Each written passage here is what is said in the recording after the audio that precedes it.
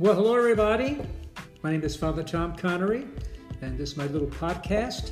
It's called Behind the Curtain. And Behind the Curtain is simply an inside look of things in the church, what happens, how the church runs, and also those who make it happen. And so far, my first guest in my podcast career right here is none other than Pastor Father Patrick O'Doherty, and he's a pastor here at Queen of Peace Church in Ocala. Welcome, Father Pat. Well, thank you. Thank you, Father Tom. Now, do you go by Father Pat, Father PJ? What's you prefer? Your Holiness. Your Holiness. Yes, that's what I would prefer. But they call me Father O. They call me Father Pat. They do call you Father Pat. And Father O'Doherty. Father O'Doherty. That's a nice name. Yes. So you are born from Ireland. I am. Yes, you were, huh? Yes. And you came from a rather large family? One of 11. One of 11. Wow. And just to get the record straight here on the air, I am the holiest, the handsomest, and the humblest of that family. Without a doubt. Without a doubt. Triple H. And here you are at Queen of Peace in Ocala. And some people recognize you as call you the prophet.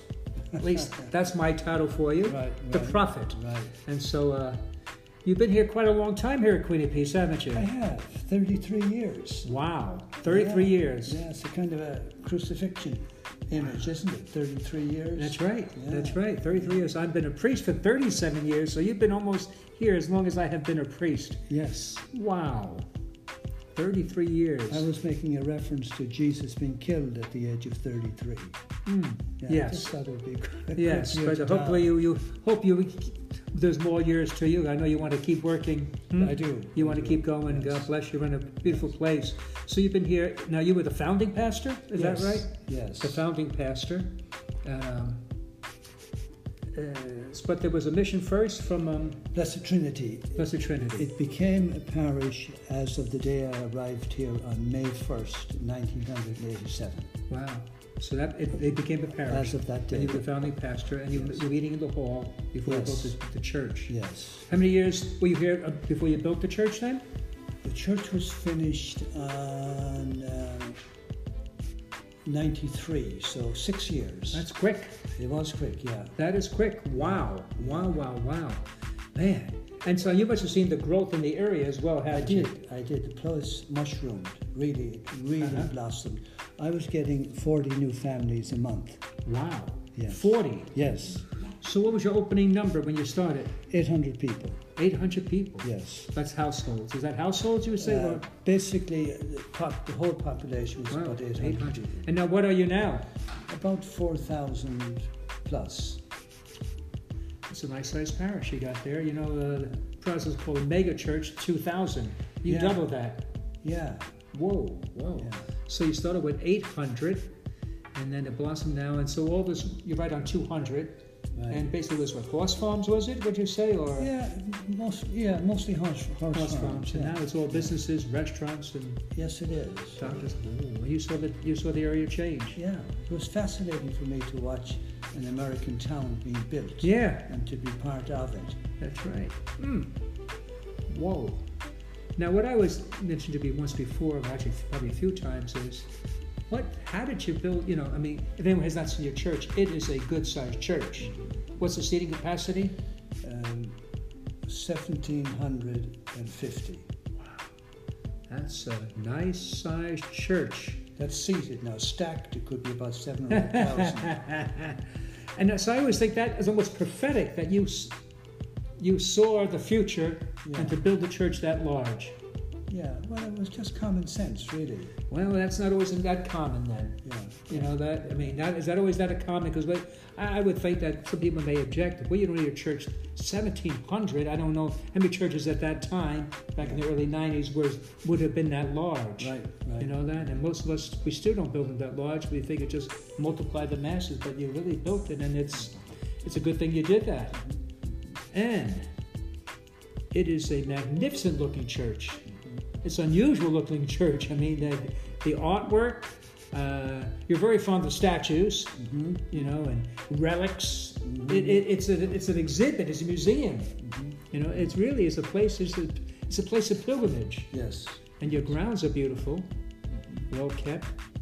very tranquil, very peaceful, and you yourself have a big hand in caring the vegetation as well. Mm-hmm. You're out there every Friday afternoon and Saturday morning. This is true. Most of the time. Yeah. Most of the time. There you are. I want to find you. I know. I want to see Father come Friday afternoon. He's out there with his hat on, his coveralls, and weeding or chopping down branches and what have you.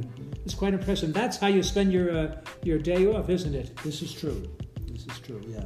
Wow. Old Adam back in the garden, Yeah, it was like, was it John of the Cross? Wasn't he believed in manual, work and something like that, right? Go out there and actually work, or like the Benedictines, I guess, out in the monastery, right. Work in prayer. Yeah. Beautiful, beautiful. Now, of course, as we speak about Queen of Peace Church, most people, at least in the area, when you say Queen of Peace Church, think of what happened. The fire. How long ago was that? What month was that again? It goes so quick. About whatever, 5 weeks maybe? 5 weeks now, I forget. It was back in July, was it? Something like that? Maybe early June? Yeah, something like that. And the fire. And wow. And I really don't want to talk about that because the ongoing investigation, let that be for what it may. Let them, those do their work, not to have influence. But what struck me most, though, truthfully, was when I, came and saw you, spoke to you. You spoke about the damage and everything like that. It was your tranquility, though. Your calmness, unruffled. I said, wow. It wasn't like, I'm thinking, your church been attacked and the disruption that's going to cause, the aggravation. You got the COVID virus going on, and now you have to deal with the fire. And you just took it in stride. Where does that come from? Really? I mean, where does that come from? That you can be so tranquil, at peace, and really, it didn't, at least on the externals, it didn't seem to shake you or disturb you. It didn't, for some reason. Yeah, it didn't. It just didn't. Even though I met the arsonist face to face, it was quite calm. Yeah. I don't know why. I mean, if I stop and think about it, I would have to say to you, I actually know who I am and what God expects of me. And so my whole life then is kind of like that, Yeah. Because I would think even after the fact, having to have Mass now in the hall, correct one of the chairs, do you ever get upset, aggravated, annoyed, or mumble to yourself, what the heck did that happen to us, You know what I mean? I mean, it's after a while it gets old, it gets tiring, and you just want to go back home into your church and none of that. I mean, I'm vain to a certain extent, so I said, hey, this has made me famous for 2 minutes. You could book it longer than 2 minutes if you so wish. By the way. Yeah. Oh yeah. No, that puts you on the map, and news and papers. And across the country, I imagine you all heard about it. And for a recluse, that's the strange part. So you're a person who would rather be in the background, leave me alone. Right. Let me just do my work. Right. This is true. And all of a sudden now you put in the spotlight, the last place that you want. Right. So that probably was. It sounds like that was probably the biggest sacrifice for you, is having to be, sort of the focus of attention. Well, I didn't mind either. You didn't? That was no different from the fire itself. You have to deal with that calmly. Yeah. Wow. Yeah. But I found that really impressive, because a lot of us, go through a lot of challenges in our life, troubles with the virus, or whatever, sickness, and to be able to face it with just, the grace of God. Yeah, the grace of God, exactly. God's in control. Will be. It's out of my control, and I'm just going to do what I need to do. Just keep pushing, moving along. Yeah. Keep serving the people. Yeah, that's it. I wasn't even thinking about it in terms of it being a crisis. It just it happened, so it happened. And thank God the men in blue were here immediately, the fire brigade, ambulances. I don't want to go there too much. I don't want to get in trouble with this investigation. Just want to be careful about that. But still, I am just really impressed with your equanimity. Is that the word? You just stay so calm that, I'm still the pastor, whether I'm the pastor in the church, if I'm the pastor in the hall, or we have that Mass outdoors. Life will go on. We're going to celebrate Mass and have the sacraments, and we will continue. It's not going to stop us. Right? Amen. Hey, really, that's how I look. I said, wow. So good for you. So if I ask then, but is there any date that you think you'll be back in the church? I would say, I guess, I don't know. But by Christmas? Before Christmas, you think? Yeah, I'd say before Christmas. How about Thanksgiving? Well, we can say hopefully. Hopefully. Yeah. But hopefully by Christmas, it'll be, by that time, back home. Yeah. They're going to redo the church. They take all the pews out, right? Right. The pews are all stored off-site and cleaned. That's a lot of pews to store. All the tile work had to come up off the floors. Uh-huh.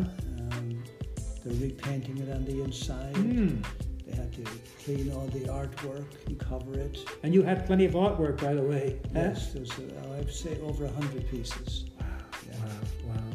We have from the book of Genesis all the way to Revelations. Yes. Basically on the walls of the church. Yeah. At a personal concern, I know on your wall you had relics of Saint Therese. Yes. Were they damaged at all? Or are they still intact? Do you know? No, this is one of the things that was reported as a miracle. I didn't report it and wouldn't have had reported it either, but it got away from me. Somebody went in there and saw that all the relics on the wall were not destroyed in the fire, although the frames all around them were damaged. Wow. So the relics of Saint Therese, Saint John of the Cross, Blessed Elizabeth of the Trinity. Yeah. She I'm not too familiar with, but I know John of the Cross, and of course I know Saint Therese, my parish church. Yes. And so you were kind enough back in my first year to lend us on her feast day the beautiful relics. And they're first-class relics, am I right? Or what are they?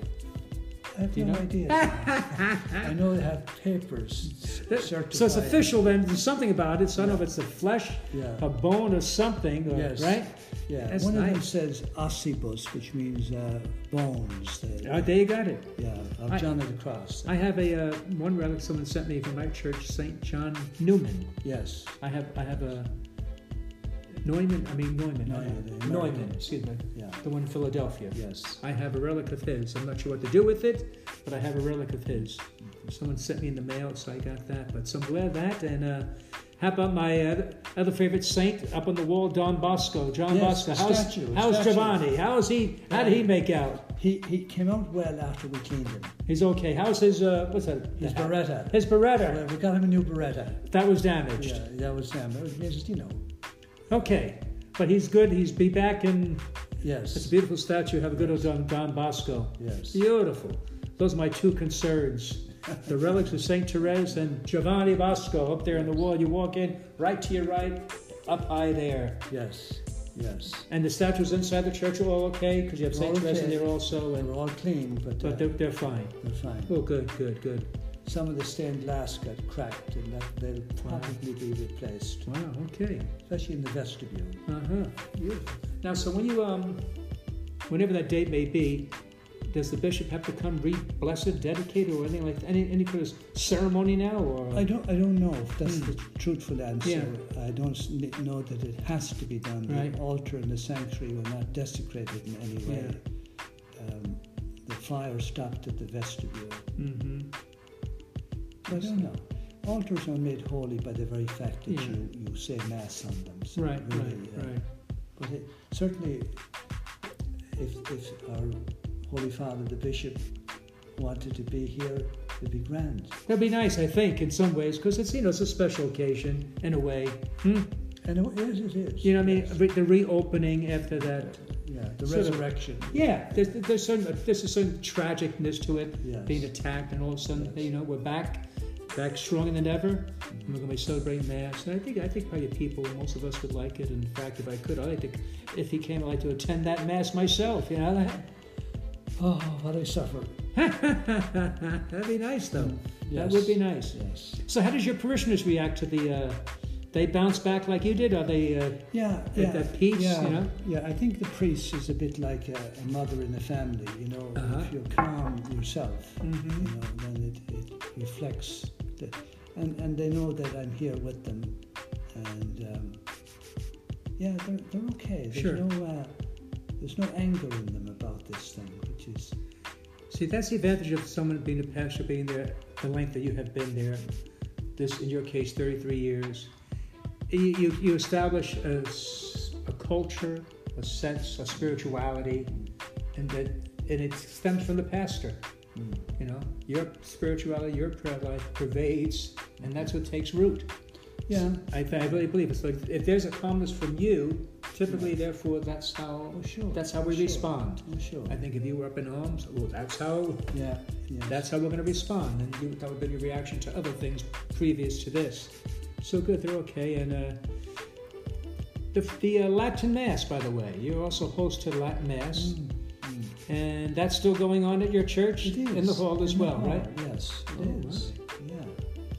Now that probably is a little bit different because it seems very fitting in your beautiful church, the Latin Mass. Yes. And moving in the hall, it sort of loses something, I think. Of the grandeur, Yeah, there's something that makes that Latin Mass special. It's the altar, the whole environment. Right. And now when you're in that hall, like, wait a minute now, this is, I don't know if they feel that way. The hall is very intimate, I find that I'm more like a mother hen now in the hall. There's a feeling of... embracing the people at Mass. It's closer. That's where we started, of course, in 87, right there. That was your roots, your birth right there. Yeah. Wow. Yeah. Well, good. Now you have Father Paul, your sister. Yes. And he seems to be also tranquil as well. He is. Yeah, right? Is. Both of you guys. Yeah. Very nice and calm. Yeah. Now, how many messages do you have on a Sunday? 4, include Saturday. Saturday and the 3 Sunday. 3 Sunday. And the Latin Mass is mixed. And how's your attendance? The Latin Mass is a phenomenon to behold.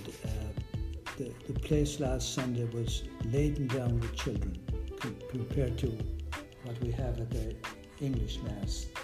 There was, I'd say there was 30 to 40 children around. Wow. And they come out. Wow, yeah. They climb up on the walls of the church and run through the little graveyard. So they're kids. Yeah, they're children. They're from 14 on down, and it's impressive. Whatever has happened, they're an interesting phenomenon. Yes, it is. I have come here occasionally for the Latin Mass. Typically, when I say Mass at the prison, down just a little before Gainesville, I guess, whenever I come back, and I'll stop in and I like doing my prayers in the church, and I like to just to observe. It's something that I can't quite wrap my, I noticed. Yeah, there's something about it, the devotion, the connection. I think we can do just a podcast just speaking about that. I mean, the Latin Mass, who it attracts, and especially you say children. I mean, if we here in this county area, probably other than Blessed Trinity, because they have a school, suffer from the lack of children. Most of us, I would say so. That's probably quite evident. But the Latin Mass seems to be the one who have the children. And they come from all over, correct? Across the diocese. Across the diocese. They come here to attend your... And they were okay with not being in church? I mean, they handled that well as well. They did too as well. Yeah. Wow. And you harbor no ill will to that fella? No. Right? No. Beautiful. That's wonderful. Yeah. Oh, good. Now, did you take any summer break this year? No. I'm over summer vacations. I noticed in the past 3 years or so, before I stopped taking vacation, that I was more vulnerable as I travelled and more insecure at airports and not driving adequately when I was in Newfoundland or Nova Scotia. And I said, cease to myself. And I'm happier here at home. This is your home? This is my home. Oh, this is your home, huh? You seldom leave only by visit the sick or something like that, basically, exactly. Am I right? Yes. This is your mission. You are like John Vianney. You could say in the sense of I'm settled. Yeah. You might like John Vianney. You are simply a pastor. Yes, that's. I mean, I know that not in a negative sense, simply, but it's you would take that calling. Yes. Very seriously. Yeah, absolutely. You're not seeking any of the mission, any of the work, this is it. This is my it. People right here. Yes. I dedicate my total life to my parishioners. Yes. And I wouldn't call them my parishioners, but as the black lady said, we is all God's children. Children, okay. Children. The children. Yeah. I'll be chilling. So I'll be looking after the children. Yeah. But that's and there's like something about always being here, being available, present, which that is a very strong virtue in your life, being available to your people, right? Yeah. To them, and he also wants to probably speak to you for counsel, I'm for here. advice. Yeah, it's part of my background. I'm one of 11 children, so... Children? Children. Yeah. I'm the holiest, the handsomest, and the humblest. Most people notice my humility. Yeah. But anyway, what I noticed growing up was, I'm the middle child, when the children came home from school in the afternoon and they walked into the house, the first question they asked every time, where's Mom? That's right. But that's kind of why yes, it is, right? Living on the grounds of the church. I want to be here for where's the priest. There's a stability to having, let's say you talk about mother, that's how I was as a kid, going home. If Mom wasn't home, if Mom was out, no one, I mean, almost like say, well, no one's home. That's right. That's right. Nobody is home. Nobody's home. Meanwhile, there's other people in the house, by the way. Yeah. If Mom's not home, it's like, well, nobody's home. That's right. There's something about that. There's that fact. I always, since I do funerals, often, they put about their mom or dad. We're talking about mothers for now, and they put down homemaker. A lot of them were homemakers in that generation. And sometimes that's sort of dismissed as being lower. You know that? Right. But when I speak to them, I said how fortunate you were that your mother was home. And they all, you see them nodding and knowing how blessed they were. I'm not trying to disparage anyone who has to work. I understand different world, but there was a blessing coming home. There was your mom. You know that? Yes. It gave us security, and I told them, and they just, mothers dedicated their life to their children. That was their purpose in life. That's right. To live for their children. And so I used to tell them that. And when I was in grade school, we went home to lunch. Yes. Did you go home to lunch around there as well? Because the church school was 2 blocks away. Right. So Mom would be home for lunch. And I was a little kid. My mother said, young grades, if she wasn't home, I cried. There you go. Away from, she might have went to the store, came home a few minutes late. I'm like, second, third grade, I'd be ringing the bell, no one's home. I would begin crying and thinking, the fear, Mom's not home. That's what the priest should be. That's what the priest should be to his parish. There's an image in the scripture where Jesus was looking down on Jerusalem and he was weeping over it. And he actually said, how often, he said, would I have gathered you as a mother hen gathers her chickens under her wings? But you wouldn't. You just wouldn't. So that image is Christ, the priest, and us. So with our priests, because of their talent, they're gifted. They're on different councils in the diocese, serving the diocese as well. Right. I suspect there's never been an ambition of yours to be in those committees. No, right? No, right? You have felt no being lessened or being overlooked or no, not at all, right? No, that's why I give myself titles myself to reassure myself. So you feel very, that's fine with me. I just want to be home here at the parish. Leave me be. Right. I do my job. Right. I won't bother anybody. I just serve my people. I don't need to be in those committees or functions like that. If I was asked to serve, I would do it. That's correct. I prefer not to. Yes. Your preference is to be in the grounds. Yeah. So even on your day off, if you call it that, Friday afternoon to Saturday afternoon, you're here. Yeah. Working outside. Huh? Yes. Don Bosco used to tell the Salesians the vacation was change of occupation. That's sort of like what you do, your vacation is change of occupation. Before doing priestly ministry work in the office, and the change now is working outdoors. That's your vacation. That's how Don Bosco saw the Salesians. A vacation was your change of occupation. You really get to, go to the beach, things like that. You just did something different. And I was at the Salesians. We taught during the school year. Summertime was work at summer camp. That's the change of occupation. Right. And that was sort of, quote, you were allowed to go home for a week to see a family, something like that. But still, basically, the change was going to school, going on education. Yeah. Wow. So when did you think, how old were you when you decided to become a priest? I'm going to answer you truthfully. Go right ahead. Expect nothing else. I never thought much about priesthood at all growing up. Not at all. Were you an altar server? No, the priest wouldn't let me serve Mass. You were not an altar server? He wouldn't let me serve Why Mass. is that? I don't know why. Wow. But it was funny when I'd be maybe 5 or 6 years old, like somebody would say to me, what are you going to be when you grow up? And I'd always say, I don't know why, but I'd always say, I'm going to be a priest. You said that. Yeah, but at the early age of 7, 8, 9 years old. Yes, but I never thought about it in between. You know, like, again, the next 2 years could pass. I never thought about it in between. If somebody stopped me on the street and said, what are you going to be when you grow up? I'd say, I'm going to be a priest. I didn't say I was going to become one. I don't know why I used that language. And if you ask me now what I want to be when I grow up, I want to be a priest. Be a priest, that's right. Now, did you go to church daily as a kid? No. Daily Mass, the weekday Mass besides Sunday? Or No, but during Lent, I go to Mass. Okay. I go to Mass, yeah. So you weren't overly, quote, pious, in a sense, you know what I mean? No, right? I'm an inner person, but not externally pious. Now, what age did you enter the seminary? I was 18. Okay. Did they have high school seminaries in Ireland at your time? They did. I got expelled from. What? I got expelled from the high school.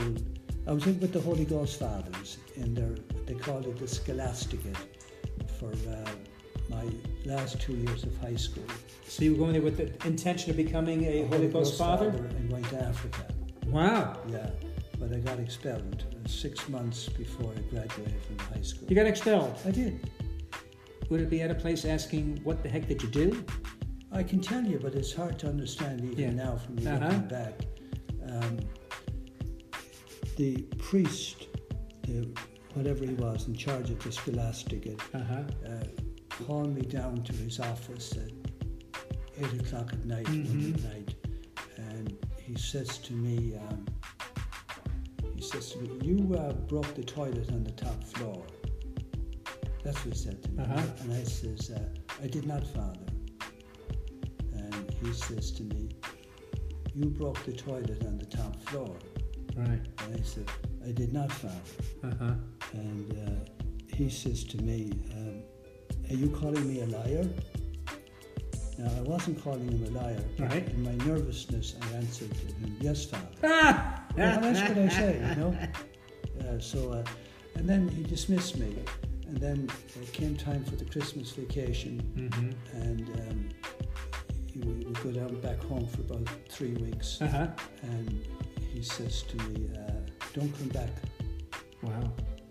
And now what I didn't know was that he had told my mother. And so I thought I was going home to tell my mother the news, but she knew already, yeah. Now, so when you received that, being expelled, were you upset? No, I don't think you get upset when you're 16 or 17 years old. You don't. You're okay with it anyway? Well, I didn't think anything about it. I just knew it was a fact. Just like the fire in the church. Yeah, that's what I was thinking of. Do you just handle it the same way? Oh, well. Yeah. Now, did being expelled from the seminary dismiss the idea of becoming a priest, or you think, I'll take another path? Not in the slightest. So you'd still want to be a priest? Yes. And you thought there'd be another way possible? I finished out my high school in another Holy Ghost college. It's very mysterious to me why they took me in. Wow. And then, so I graduated from high school, and I applied to the diocesan seminary, and lo and behold, the rector of the seminary showed up at my house one day, and he looked at me, and he asked me a couple of questions. He said, have you graduated from high school? Now, in Ireland, you would do a 21-day state exam at that time before you graduated. Wow. And you didn't get your results until midway through the summer. So, but what I said to him was, I don't know, I said, but I did go to Trinity College Dublin, and I did their entry exam to Trinity College Dublin. And he says to me, you're very welcome. Wow.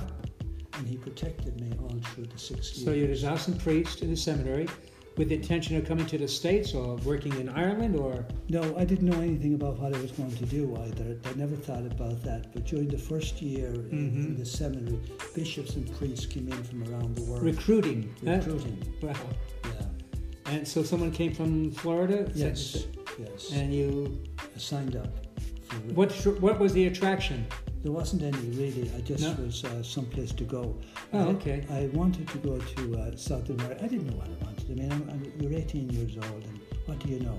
So I said, well, South America would be good. And then they said to me, well, we don't take diocesan priests in South America. So I picked the next poorest place, Miami. Miami?